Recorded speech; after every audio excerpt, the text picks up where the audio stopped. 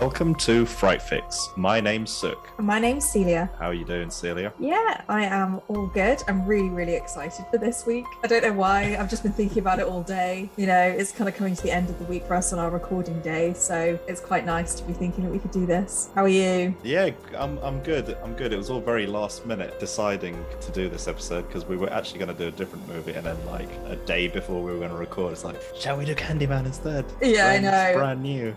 It's brand new, and that happened last week as well. So this film that we're going to do next time, it just keeps getting kicked down the line. But I promise it's a good one. So I hope so. Gotta stay tuned for that.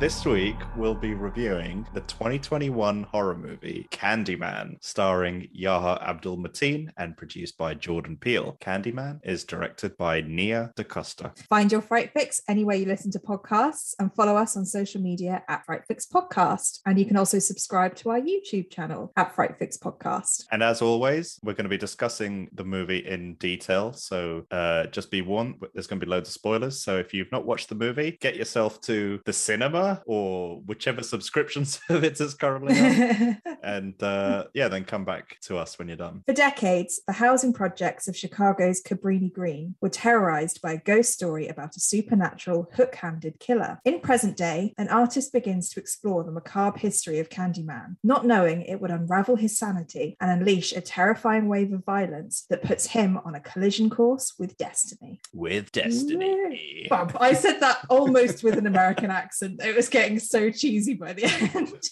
Oh, you should have gone in hard with that. Every time I read those, I'm like, ooh, how exciting, even though I've already seen the film and I know what I'm going to talk about.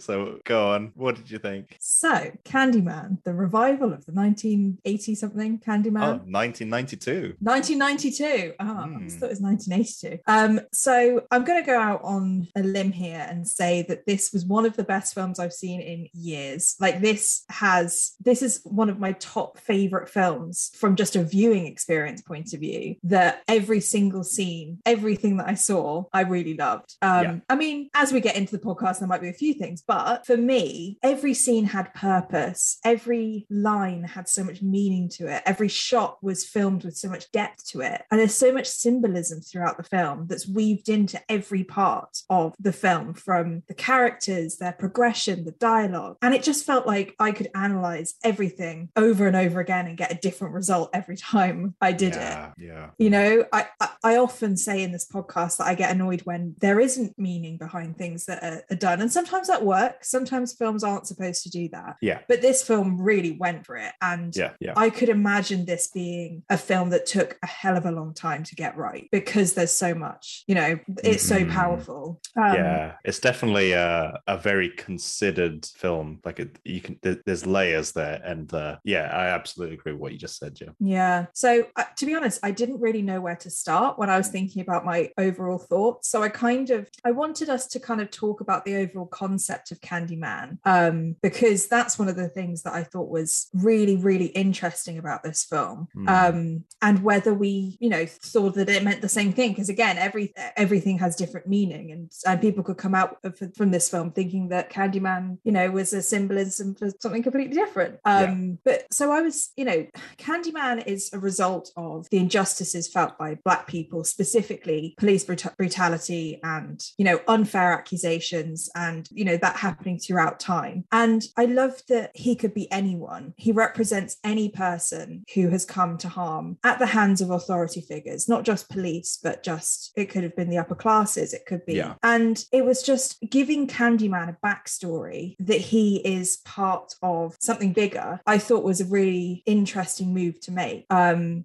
really brought the character out to kind of leave you with something. He's not just a horror ghost. He's not just a demon or a serial killer. He means something real. And I just think that made this film really, really amazing to me. That they did that and made it really interesting. And I want to talk later, you know, more about what Candyman represents, but it's just that being able to do a physical embodiment of a feeling in such a way, make him scary and make him vicious, but also make him kind of a sad character when you think about what he represents. And so even the bad guy in this film isn't really a bad guy. He's just almost just a result of what's happened in history. Yeah. So it's so complex and there's so many levels to it, but the overall concept of what Candyman is, I found really, really interesting. And then lastly, I think there was a really good balance in this film between the gore, the suspense, the thrill, the psychological horror, and the kind of mystery of unraveling who Candyman is. I think it's not the scariest film I've ever seen by a long shot, but it does get you in parts, using mirrors to kind of play with you. But I think it's much more psychological than it is jump scary for me. So yeah, what did you think? Imagine you hate it now. This is going to be another one of those episodes where I think we're quite in sync. I am looking forward to the talk about what Candyman means, maybe later on in the episode or whenever it comes up naturally. Because I'm quite eager to hear what you think and whatnot. And but yeah, largely I'm in agreement with a lot of what you said. There were a couple of things you mentioned which I'll touch upon later on, which I kind of had the opposite feeling to. Interesting. But it'll come up as the episode progresses, I'm sure. And but like my kind of overall thoughts. So I just watched this yesterday because it was all very last minute when we decided with this movie and everything. So I'd never actually watched the original one before. No, neither have I. And so I kind of went into this movie like with no knowledge of the lore or the history of the franchise, because there's like 3 Candyman movies prior to this one. And from my understanding, this is a direct sequel to the very first Candyman movie. Yeah. And I'm glad I went in blind to this movie because I did not. Sorry, let me just turn my phone on silent. Apologies. That was an email notification. Nobody ever emails me.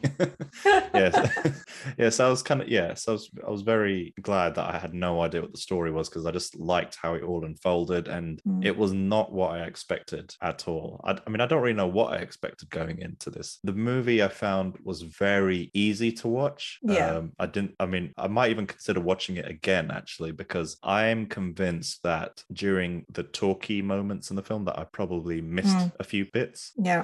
Because there is a balance between obviously the scary moments, and there's quite a lot of talking in this movie, and it's quite dense. There's a lot of the kind of history, or the stuff they allude to with the kind of the racial injustice and whatnot. Like there's a lot there that I might need to go back to it and watch it again. So so this movie is produced by Jordan Peele, as you'd mentioned earlier, and he's the guy behind Get Out and Us. So I had very high expectations going into this.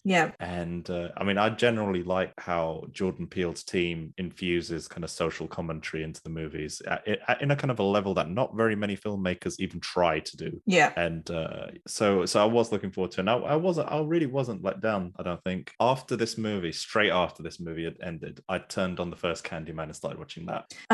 Interesting. Yes. And I'm glad I did it that way around. Right. Because it could have changed your mind. Oh, well, here's the thing is, I actually think that's the perfect way to watch it. Watch the new one and then watch the old one, because then the old one feels, if you watch the original movie in isolation, just as a piece on its own, it's not very good. Right. Like I was suspecting that would be the case. It's aged time has not been kind to it.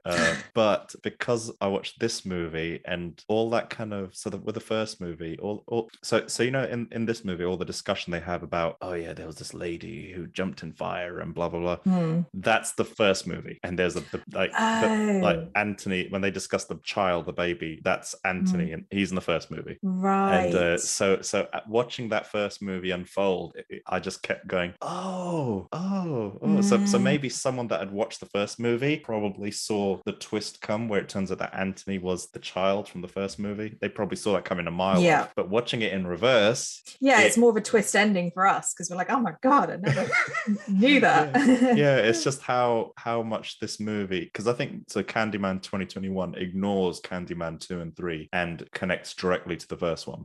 Just watching those kind of plot threads and whatnot, it's quite interesting. I won't say anything about the first one because I want you to watch it. Maybe we could do that in another episode. It'd be quite interesting. No, I definitely want to watch it after this one. Because I've had such a good experience with this one, I'll probably come out of that one thinking that it wasn't as good, only for the fact fact that it has the lore in it that creates Candyman 2021. Don't know. Yeah, it'll be interesting. Yeah, no, absolutely. And they do little things like at the beginning when the film opens with the title credits, you see these kind of buildings shot from upside down, so it looks like this. Yeah, anyway, I don't know how to describe it, but it's kind of like the total mirror to how the first movie opens. Where the first movie opens from a shot from the sky, looking at the city down from above. From above, yeah. And so this movie does it pays kind of, so 2021 definitely pays a lot of homage to 1991 or 1992, whatever. So, so it's like a mirror. I just think because I love that title sequence where it was like you're looking up at the top of buildings in mist, so it kind of looks like it could be upside down. They look like they've just been floating, but I suppose it's like the mirror image of the first one.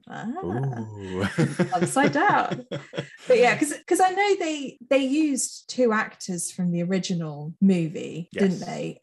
They used, so the actress that played Helen Lyle, that was Virginia Madsen, right? And she played Helen Lyle in like a few seconds of the clips in the Candyman 2021. There was like, I think there's a voiceover or something. Yeah, the voiceover is her, and then you see the original Candyman. Is it Todd? Tony Todd. Yeah, Tony Todd. Yeah. Right at the end, which that's cool. They're paying homage to the original, which is because with the paints, you know, when there's a scene where you see all of Anthony's paintings and it's the various faces of various Candymen. I mean, that's what I assumed it was. And you see the very first one, and I remember saying to Jess, that's Tony Todd, like the first painting. So I mean, in a kind of a weird abstracty kind of form of him. I mean, I might be totally wrong, but that's what I kind of took away from it. It probably is, because I mean, if they're going to bring him, I mean, he was only on screen as himself for 1 second, 2 seconds, right at the end. Yeah, so maybe they wanted to bring him back for like a bit more in the film. Yeah, and he's been like digitally de-aged as well to make him look a bit young, because he doesn't look like that now. I was thinking that. I was like, if this is, because I thought it was an 80s film, I was like, he looks quite young. He looks great. Yeah, and like with the whole Candyman concept, like going in blind to this movie, like I thought, like, when you know the opening bit when the man comes out of the wall and he offers the kid a sweet, you know, I thought, oh, so is Candyman like a play on the whole kind of pedophile type thing or something, where you know, like some weird old man offering a child a sweet and then, you know, drags that child to his van or something and drives away or whatever. I thought that's the direction Candyman was going in, and he's some kind of dude that creeps on children. I just assumed that's what it was, because I just couldn't tie in the name Candyman to this. I just felt like the name Candyman was so disconnected from who the ghost was, like, anyway, I mean, so I just couldn't, but the story went in a totally different direction to what I was expecting. But something that kind of took me back to when I was a child, actually, because you know there's the scene when there's the 5 girls in the school and they're all looking in the mirror and whatnot. I must have had some kind of weird repressed memory that came flooding back to me, which I had. Was it Bloody Mary?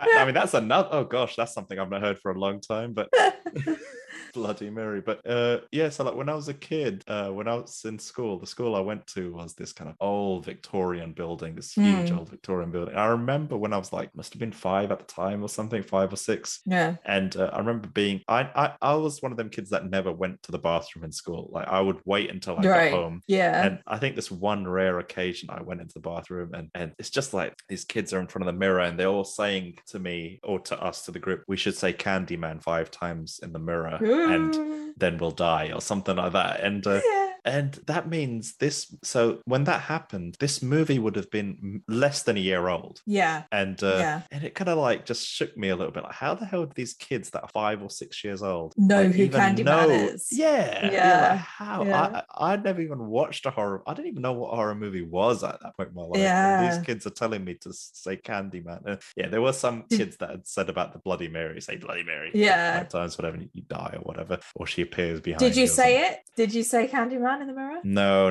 I don't recall ever saying it, because obviously I'm still alive, so that means I did say it. Good point. Very good point.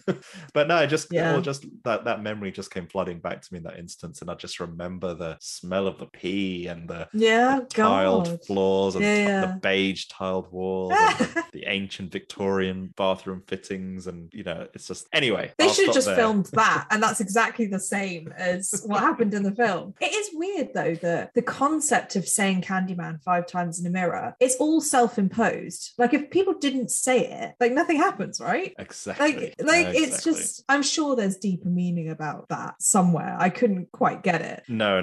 Fun enough, it was one of my points later on as well. But yeah, no, I'm in agreement with you. Yeah. Yeah, it's just this could have very easily been avoided if people didn't say it. But like your story shows, people do. You test it to see if it's real or not. Yeah. And I suppose human nature is always to guess and test what's happening around them. And you know, this is just one of those things that probably shouldn't do. It's that curiosity. Exactly. Even if it's like not believing in ghosts, but also not doing a Ouija board. Like you might not believe in ghosts, but you don't want to test your luck and you know, do something about it. So what did you think of the kind of overall acting and casting choices for this film? I really don't have that much to say in this department, actually. This is going to be very short. So I don't know if this is a plus or a minus, but I didn't think Anthony was a particularly likable character or likable protagonist in the movie. Like when his art gallery friend is murdered and it's announced in the news, and then Anthony's name is announced in association with the death. You know, Anthony's like, "Oh my gosh, they said my name." You know, he's so happy. And his friends are just looking at him like they're shocked, like that's what you took away from this. Like even I was like, what the hell, man? Like, and and another thing is like he's aware of the Candyman myth. Like he knows what it does and you know what it's about, but he tells so many people to partake in it. That's very weird, isn't it, that he set up a whole show exhibition for people to do that. And I was just like, dude, what are you doing? You're gonna get all these people killed, man. And so I mean it was a whole kind of domino effect of a lot of this kind of behavior where he wasn't particularly nice to people, or you know, there was this sense of entitlement I found about him as well. But so when he did kind of succumb to the full transformation of like becoming Candyman, to me personally it didn't hurt so much. I didn't feel that loss. And but in, you know, aside from Anthony, like I thought the rest of the supporting cast were fine. Like I had zero issue, like no issues with them. So I'll just take that as they were great.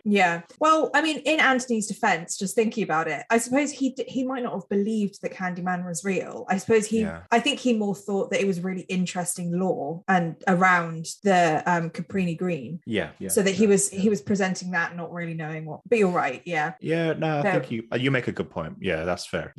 What about yourself? What did you think of the performances and cast? I mean, I thought they were great. I loved Misfits when I was younger. If you ever saw Misfits, so I know exactly what you're gonna say. Nathan Stewart. I mean, because he was one of the first people that you see, and I thought he was going to be the main character, so I was so excited because I was like, I love him. And he's playing the opposite character. He goes from like a ladies' man from Misfits to like a really flamboyant gay. I can't remember what his name is. I was happy for him though. I was pleased. Troy. And I thought he did a really good job. I was actually like, I was excited to see him in all the scenes. Like he was that comic relief in a subtle way that didn't make it feel like my role is the comic relief. You know, he was able to do that. So I appreciated him being in this film. I mean, I from you saying that about Anthony, I agree with you. I hadn't picked up on it that he wasn't likable. I kind of assumed that he wasn't likable from the beginning, like the way that he, like you said, like there are bits about him that show that he's a bit selfish and he's not great at learning how to,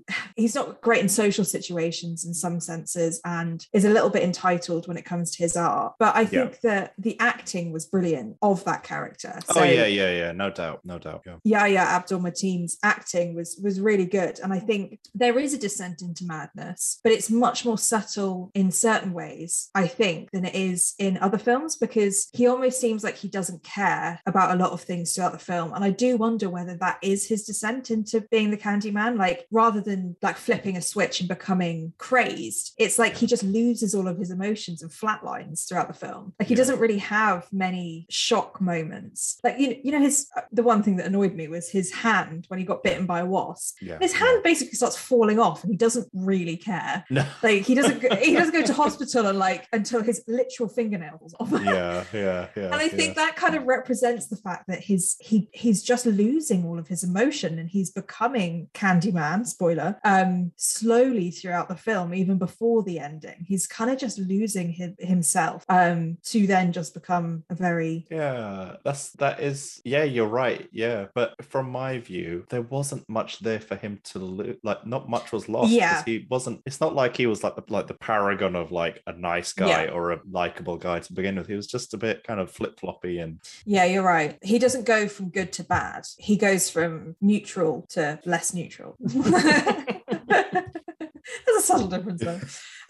But I mean, this isn't really acting or casting, but I really liked his costume in the film, especially when he was wearing his painter's jumpsuit right at the end, because it really reminded me of Us, where they all wear those red jumpsuits. Yeah. And he walks like them in a set. He's walking through Caprini Green in one scene. He's wearing his jumpsuit. He's got like no emotion on his face. He's just kind of walking towards, I think there's a light in one of the houses. And it really just gave me a glimpse of Us. And I just appreciated that they'd kind of, I don't know if they did it on purpose with the jumpsuit, but I mean, a jumpsuit's quite a unique thing to wear. And it's in both of these films. So I feel like maybe it was a tiny little nod to the film. I didn't think of that. Yeah, no, I just wonder if Us, Get Out and Candyman are in like a shared universe or something. Maybe. Oh God, that'd be such a depressing universe.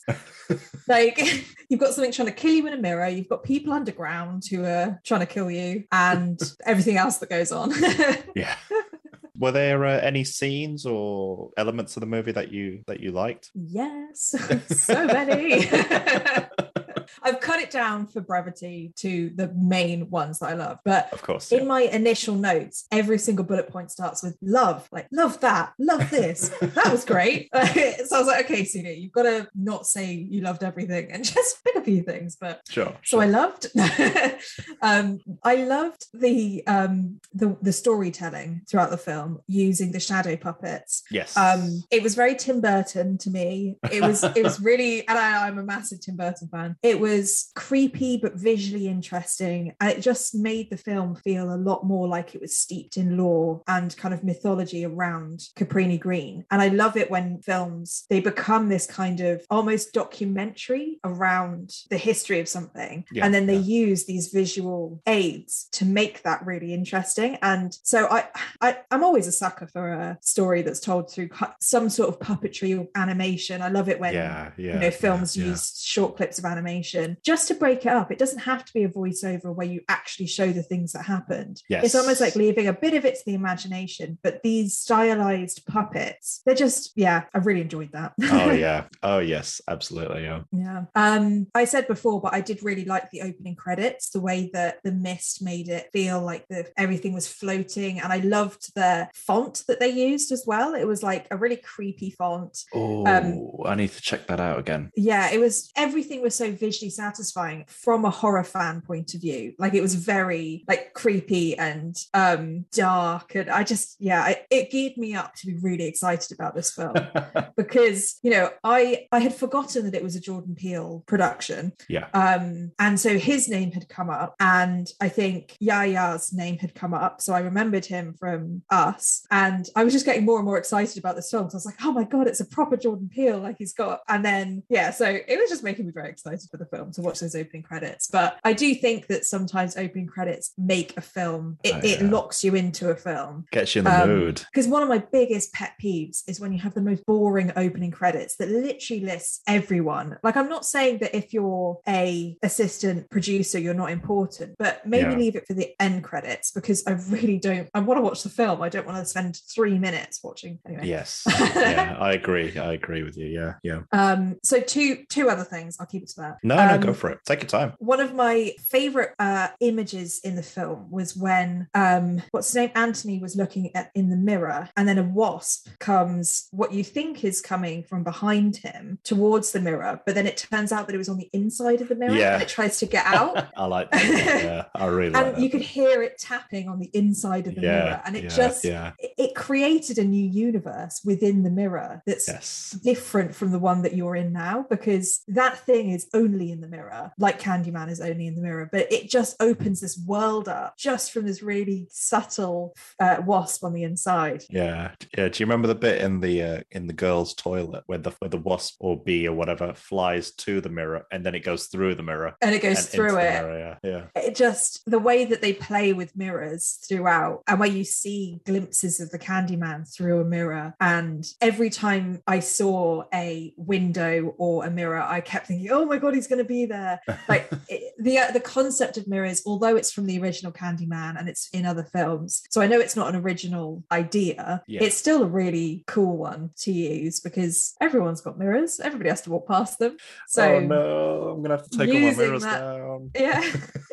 Yeah, you'll have like towels over all your mirrors and so the overall idea of using the mirror. And I also love that there was one bit where the art dealers are being killed in the museum, in the gallery, and the Candyman drags the guy across the floor, and then there's a really quick view of him dragging him through the mirror of the office window. It's like 1 second, but it just the fact that they'd made sure that you would be able to see, because he's invisible when you're not looking in a mirror, so it looks like this guy's just being dragged by nothing, but then you look up and you can actually see the Candyman through the mirror dragging him. Like I just love all of those bits. But my favorite of all was actually something that you just picked up on that you didn't like. I mean, it's not it's just the same scene, but you know when you were saying about when he's watching TV and they say his name and he has that really weird reaction of like, they said my name, even though it was about the death. Just before that, you're really zoomed in on Anthony's face.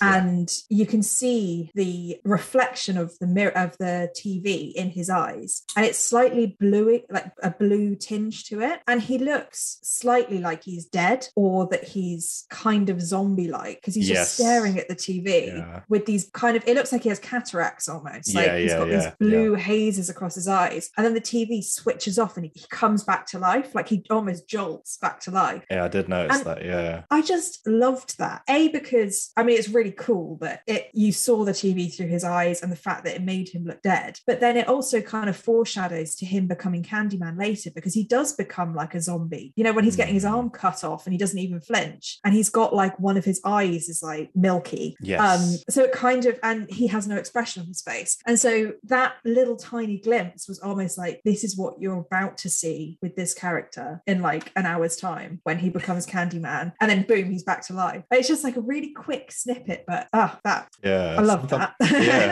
Absolutely. Sometimes it's those little details. It's just the little things that make it, like I said at the beginning, everything has meaning and everything can be seen as, I mean, you could probably start and stop this film and listen to everything people say and every image that's shown and pick something out of it. Like I'm sure there were plenty of mirrors that I missed having something in them, or you know, like it's just full of stuff like that. What about you? I think largely you've covered off a lot of the points I was going to make, and I don't know if I can add very much. So like I like how the movie starts off as well.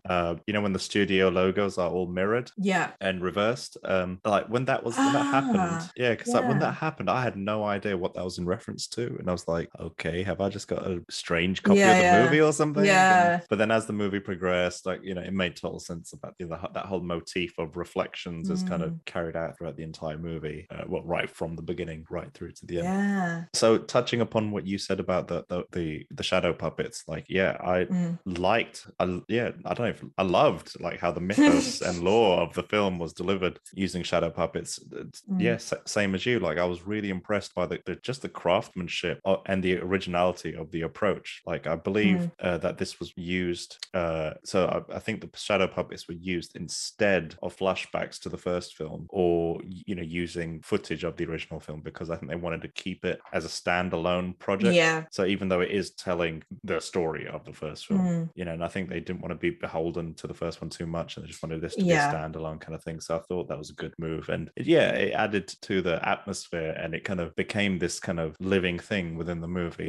And you know, right, and it, you know, the shadow puppets happen throughout the ending credits of the movie as well. You kind of get like that a bit more of the history there. And same as you, I really like the use of reflections in the movie, and how Candyman is only ever used in like only ever appears in reflections of windows or glossy surfaces or mirrors. Or the lift, the mirrors in the lift. I've just remembered that scene. Yeah, that scene was pretty good. That seems pretty good. Yeah. The whole lift, like all 6 sides of the lift are mirrors. Yeah, like as soon as you walked in there, you're like, okay, something is about to happen, because there's like, when you go into a room and you've got into a mirror walled room, and you see like loads and loads of versions of yourself like going down. Yeah, I thought he was infinity mirror type thing. Yeah, I thought he was going to come. What I would have wanted was for Candyman to like run down that hallway of mirrors towards him, because like it makes like a hallway, doesn't it? Like a dark. That would have been really good. I thought he could like run towards him and like not get to him in time, but like you see him coming towards you. Anyway, yeah. So that would have been really good. But yeah, I just love how the filmmakers committed to that whole use of reflections. I thought it was really creative. As you said, the lift sequence was really good. And actually, I think by adding that running bit would have improved that scene. I mean, it was still cool that he cut his finger, right, and it started dripping, and then the drips came from above him. Yes. And then he looked up and there was Candyman above him in the mirror. Like that's because that's playing with like physics and the fact that gravity and all of that. But yeah, it could have been scarier, I suppose. Yeah. And there were some lines in the film that I liked, actually. I mean, I don't know why they kind of stuck out to me, but I thought they kind of did for some reason. I like when I don't know if it was the art gallery guy or the critics, somebody says to Anthony, it makes reference to him about dicking around in the studio without the crushing burden of a day job. And for some reason, that kind of hit me for some reason. I was like, I think it's probably because there was a brief period of time where I didn't have a job and I was like struggling to find a job. And I don't know why. Maybe I just took that really personally. Yeah, I thought that was pretty good. Then the other line, which I thought was pretty cool, is I think it might have been the brother that says this, where he's like, "Black people don't need to be summoning shit." Yeah, I thought that was a nice reversal of the stereotype and whatnot. Yeah, and it plays into the fact that it kind of reminds you that this is a horror film, and you're like, "Oh, how are they going to work with being a horror film?" Yes. Interesting. Yeah. And the third and last line, I thought that kind of was a bit hard hitting, and I think this line works in the context of that little brief scene. But when Anthony's girlfriend's father jumps off the building or something, and he's like, "I bet you didn't know your daddy could fly." That line kind of, it's just it wasn't a part of a larger scene or anything, but it just added to the whole, and I thought it was pretty cool. Yeah, that was a very like painful moment to watch, and I think it was painful because of that line. Like it's a weird thing to say to a child, and you know what's about to happen when he says that, and you're like, "Oh god." Yeah. And just the last point, this isn't a like or a dislike, but it's just an observation more than anything. But I think if there's one scene in this film that kind of summarizes progress in cinema or portrayal of Black people in cinema, is the bit when Anthony's girlfriend is talking on the phone, and she's like a Black lady who's financially seems like she's well off. She's supporting her man whilst he's dicking around in the studio. And she speaks French on the phone. And I was like, that whole combination is just in that brief 20 seconds or whatever it was. I thought that kind of summed up quite a lot. Yeah, it's a good point. We didn't really touch on it when we were talking about the acting and the casting and I suppose the characters, but her character is refreshing. She doesn't rely on anybody, but she's also not. What I really hate in films is where they have like this strong independent woman that doesn't need anyone, but they also portray them as like a bit bitchy and like standoffish. And it's like, no, this is just a woman who is successful, like you said. Like she has so much going for her, and she's a lovely person as well. That's what a normal person should be portrayed as, not you can only be successful if you're also bitchy. Like it's just a nice balance between the two. That's that thing frustrates me a lot in movies when they want to show female empowerment but at the cost of making all the men in the room look like idiots. And you're right, they didn't do that in this film, and she was just a nice person, a good person. person. Yeah, like she supported her boyfriend, but when she said, oh, our apartment, and he said, it's your apartment, you know, they're still respecting the fact that she's successful, but she's not thinking of it as her space or the fact that he's not working. She just gets worried about him. And throughout the film, she has a lot of pressure because he's kind of devolving into this very strange person. Yes. And she has a lot to deal with. So there are points where she's like, I can't handle this, but that's a very normal thing to go through. So yeah, I respected the film for doing that. Yeah, and that's my list of likes done. So what about dislikes? And I feel like you need to go first so I can start thinking of some. I've only got one. My list is really short, and I don't think I actually have any dislikes in this movie, really. So like I kind of everything that actually happened in the story to serve the story, I didn't really, there wasn't anything I disliked about it. So I suppose if there was one thing I kind of had to nitpick was just the horror element itself. Yeah. And I kind of felt like they kind of stopped short quite a lot. Like they didn't go full into the whole kind of scariness of the movie where I feel like they could have, and they could have made the whole Candyman character a bit more terrifying.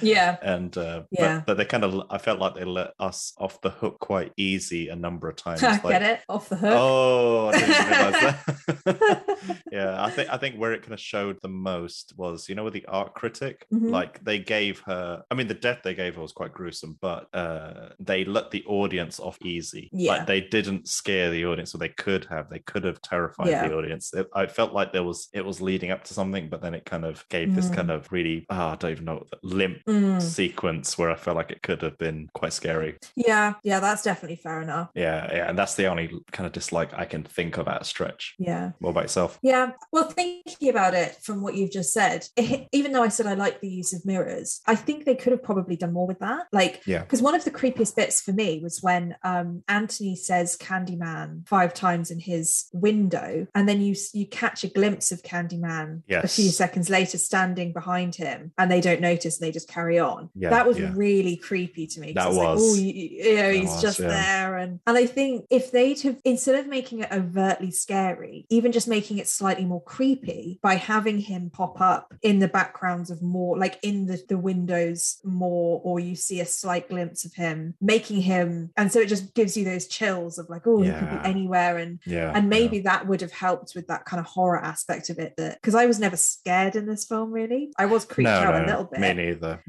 But maybe a bit more creeped out would have worked well. You're right. Yeah. I think the only thing that, it's not even a dislike, it's more I didn't really understand, and help me out if I've just missed it. But the story of the Candyman in Caprini Green, where he comes out of the wall and he gives that child the piece of candy, and then the child screams, and then the police shoot the man, and he becomes Candyman from that. Yeah. Like, I completely understand, like, the police obviously shouldn't have shot him. Why was he handing out, because they say then that he hadn't done anything wrong, like he wasn't the person that was putting razor blades in candy. Yeah. But he was coming out of a wall and giving a child a piece of candy. Like, I don't understand how that child, because he was really guilty for that. But I would, like, if a man came out of a wall and gave me a piece of candy, I would scream as well. Like, I don't understand why. Maybe it would have worked better if it was just a normal conversation that he was having with a guy, and he gave him a piece of candy at the end of the conversation. The police saw that and then shot him, saying like he's the Candyman. Like, that would have been, for me, it's really hard hitting, because it's like he literally didn't do, he's just a normal, but he like came out of the wall and was like whispering and it's just it's this kind of so what you've asked just kind of reinforces why I feel like I need to watch this movie again, because I feel like I missed out some portions of this movie's dialogue and whatnot. And so like the way I read that scene just on first viewing, I mean, I might have got this totally wrong, but it's just I just saw him as so the guy that comes out of the wall pre-Candyman, before he becomes the Candyman. He just struck me as someone who was probably just a bit of a village weirdo, right? Who just does weird things and just does, is just a bit of a weirdo. Not maybe he didn't seem like it was bad intention, because he gives the kid the Swiss sweet, but then he just kind of carries on with his life. He doesn't do anything. Yeah, he just smiles and stands there. Yeah, he's definitely not in the wrong at all. But you're right, he could just be a weirdo. Yeah, and I think where he becomes Candyman or whatever is like he's kind of killed in a brutal way, and it's kind of like an injustice, like kind of there's no trial, no nothing, and it kind of harkens back to the very first Candyman in the 18 whatevers, how he's kind of like brutally murdered with no trial, no justice, no nothing. He's just killed because he's a black dude. And is that the same in that film as well? No, like it's the same. Oh yeah. I mean, I think with the origin of the Candyman, I think it's the same across both movies because it's directly referencing but yeah, I think that's how it happens. And I think with Anthony as well, he's kind of there laying in his girlfriend's arms. Sorry, I forgot what her name is, and he just gets shot in the head or whatever without anything. So I think it's just a recurring theme, maybe. Yeah, and I really love that scene where the police put her in the car, and then they say to her, "Look, you could either say that your boyfriend was armed and dangerous, or we can make you an accomplice to the crime." And she says, "Can I look at myself in the mirror?" Yeah, and you know that she's about to summon Candyman to help her, and it was like, oh, the Candyman's just changed into almost an anti-hero to like save the true heroes of the film, because the villains to me in this film are the police and are the authority that have racially discriminated against people. Like for me, Candyman wasn't the issue, because Candyman wouldn't exist if the oppression didn't exist. He's a direct result of the pain that Black people have gone through, especially in America with police. So it leaves you with this really interesting idea of like who is the good guys, who's the bad guys, and what the Candyman is, because Candyman ends up saving her in a way. No, definitely. Because when the film started, I was still kind of trying to understand what the rules of engagement were with Candyman, because right at the beginning of the film, Anthony and his girlfriend say Candyman in the mirror 5 times, or in the window, the reflection of the window, without realizing it. But I was thinking, wait, Candyman hasn't killed them, like, whereas he kills everyone else. And then at the end of the film, I was like, wait, she's gonna say Candyman 5 times in a police car. Is she gonna get herself killed? But then she didn't, obviously, because Candyman saved her or whatever. But then I kind of realized that every person that died in the film was not Black. Like every victim was a white person, except Burke. Except that kid. There was that young girl who locked herself in the bathroom, and her brother was like, "Oh, let me in. Do you remember?" Oh yeah, but why did he die then? Oh man, okay, maybe I've got that wrong, because I thought he was. I thought that as well. And but until that scene, I thought exactly the same thing, because all the girls in the bathroom are white, the art dealers were white. But I feel like, because I realized by the end that Anthony wasn't killed by Candyman because it was predestined that he would become the next Candyman. Yeah. So like, and maybe Candyman has a bit more control over who he kills versus who he doesn't. Like he decides to not kill his girlfriend at the end. And I don't know. I don't really know what the rules are for. Yeah, that's what I was trying to. Who doesn't? Yeah, that's where I was confused. There just didn't seem to be. Because at the end of the film, I still felt like, oh crap, is she going to sacrifice her life or whatever? That's what it wasn't super clear to me. No, it wasn't.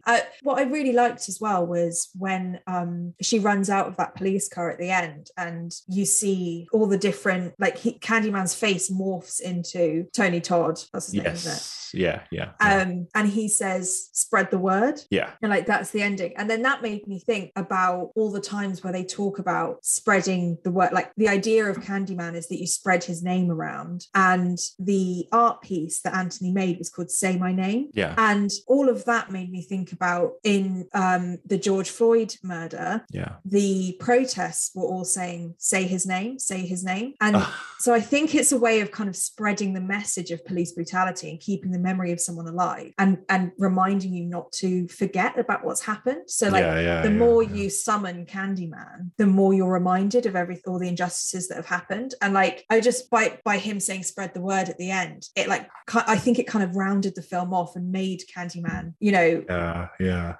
part of that bigger protest, which was really interesting. And I thought that was that's a very good observation. I wouldn't be surprised if this film was influenced by the whole Black Lives Matter movement from last year. Definitely. It must have been, because so much of it was was about, I mean, police brutality has been around for so many years. Oh yeah, of course. But because it's talking about this kind of falsely accused and then killed by police, and the fact that the police are covering it up, and it just makes me think that every time someone says the name Candyman, we shouldn't think of the scary nature of Candyman with his hook hand and his razor blades in sweets. We should be thinking about what he represents, that he's only there because of people who have killed, Black people over time. It's so hard hitting, and I'm sure there's so many different ways of viewing it, especially if you are Black and you're watching this. Like, we'll have a completely different experience than we will. But from an outsider's perspective, it's like a really nice way of getting your message across. And I think you said this earlier, like, it doesn't shove it down your throat and say this film is politically motivated, and it's done in a way that it makes people think about it in their own time and in their own way. And I really respect it for doing that. Yes. Yeah. No, I think you've summed it up pretty nicely there, actually. I can't really add anything more to that. Well, there was one other thing I wanted to say, which was when I first started watching this film, I thought it was because I have no idea what Candyman, the original one, was. Sure. I knew there was a Candyman, but I thought it was about the real Candyman. Do you know the story of the real Candyman? No. And Halloween? Oh, no. Okay. Go on, tell me. So he's called The Man Who Ruined Halloween, and it's a true story about this. He was a white guy called Ronald O'Brien who poisoned his son's pixie stick, like the sugar in the stick that you get at trick-or-treating, with cyanide. Oh no.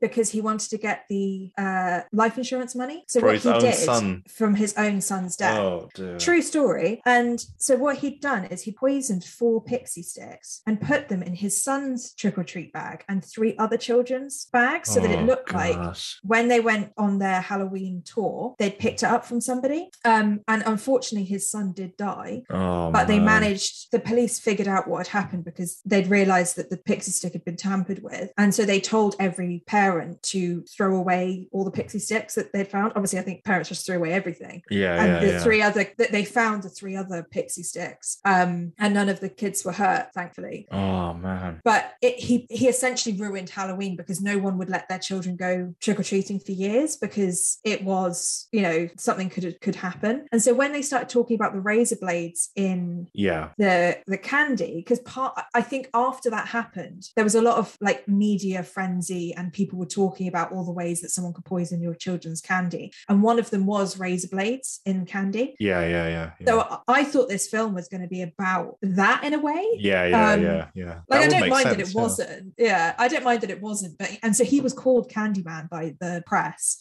because of the nature of the crime. But I just thought that story, because it's so unbelievable and it's almost made for a film, I've always been surprised that it hasn't turned into something. But there's no relation to the film, I don't think. It's just a coincidence that, there's a few comparisons. I mean, the Candyman name's now been taken, so even if they did make a movie about that, what would they call it? Like Sweetie Man or something? Well, I think, because it's not the same, is it? No. I think they'd probably call it The Man Who Ruined Halloween, because that's what he was called, like, for years. But what a horrible man. That almost sounds like, if I was going to make that into a movie, I wouldn't even make the movie about that. I would make the movie about the aftermath. So maybe that would be the urban legend that's told at the end of the first act. Like, hey, Zeke, hey, Carter, like, did you ever hear about Dave that did this to his kid? Oh, no, that kid comes around and kills everybody every Halloween. He wants his sweets back. He wants his sweets back. That should be the tagline. Candyman, he wants his sweets back. Sweetie Man. Sweetie Man. I don't think the American audience would quite get that. They'd be like, what? Yeah. Who goes first with the closing thoughts then? I don't think mine's going to be much of a surprise, so you go first. Okay. So overall, in closing, I thought this movie was really good. I thought it had some really good moments, and across the board, I think it's pretty good. It's way, way, way above average. So it goes straight into the very good territory. Okay, nice. So it's and it's really creative, and I think we covered a lot of it through throughout the episodes, I would just be regurgitating a lot of the stuff we've already said. In my opinion, it's a horror light, and I would have hoped for something a bit more hard hitting, like something a bit more scary.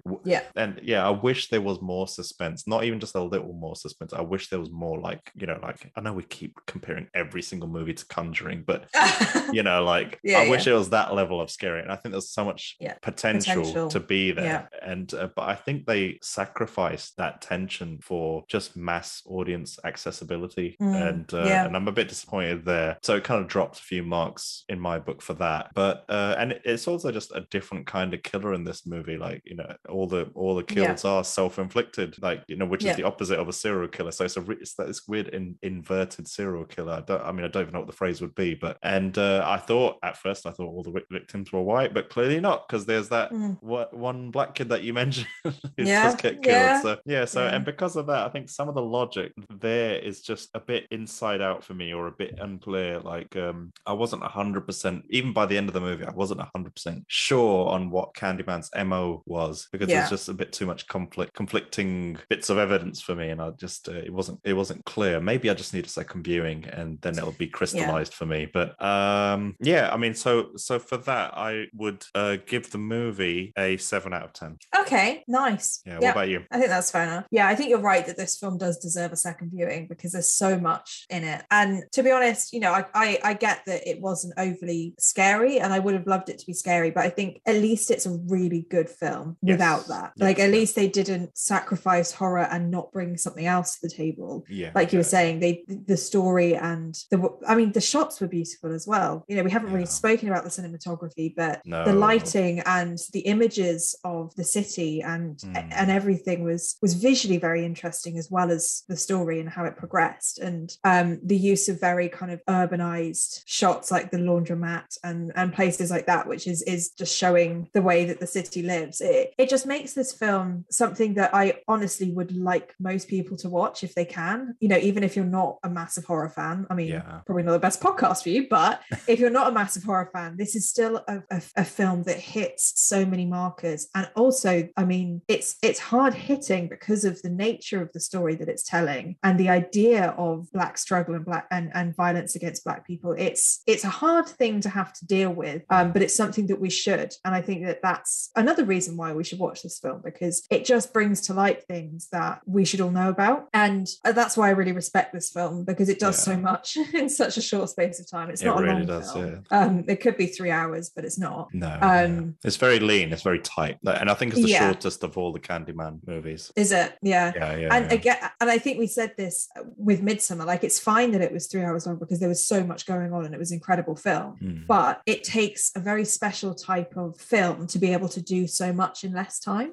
And I think this film does do that. And the other thing I'd say is that if you are expecting this to be a remake of the original Candyman, it's not like you'd be disappointed. It's like you will be very happily disappointed, because this isn't the same thing.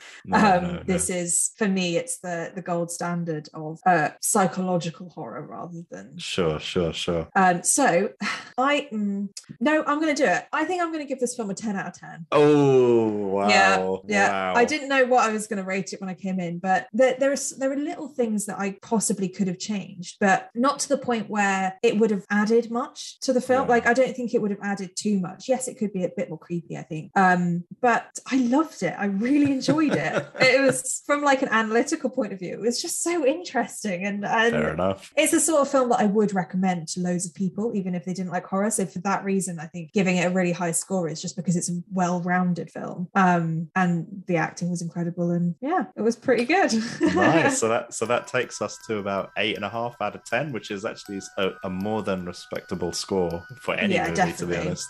Yeah. And something we didn't even touch upon, like, we didn't talk about any of the gentrification aspect or anything. There's a whole other storyline, basically, that we just didn't cover. And the whole being an artist, a struggling Black artist in a city that promotes but also puts you down if you do something that they don't like. Like, there's so much within it that could be analysed from so many different aspects, but we don't have time to do that in one podcast. And so I think my final thought is that it's not the jump scares or the creepiness of Candyman that will keep me kind of up at night, but the the events that happen in the film and the pain that you are witness to and the struggle that we hear about, I think that's the scary part. It's the fact that it's real and the fact that these things do happen. Like, that's what's gonna stick with me. It's not saying Candyman 5 times. It's knowing that this stuff is actually happening. And I think that's kind of the scariest thing of it all, is that this is real. And it's very hard hitting that way.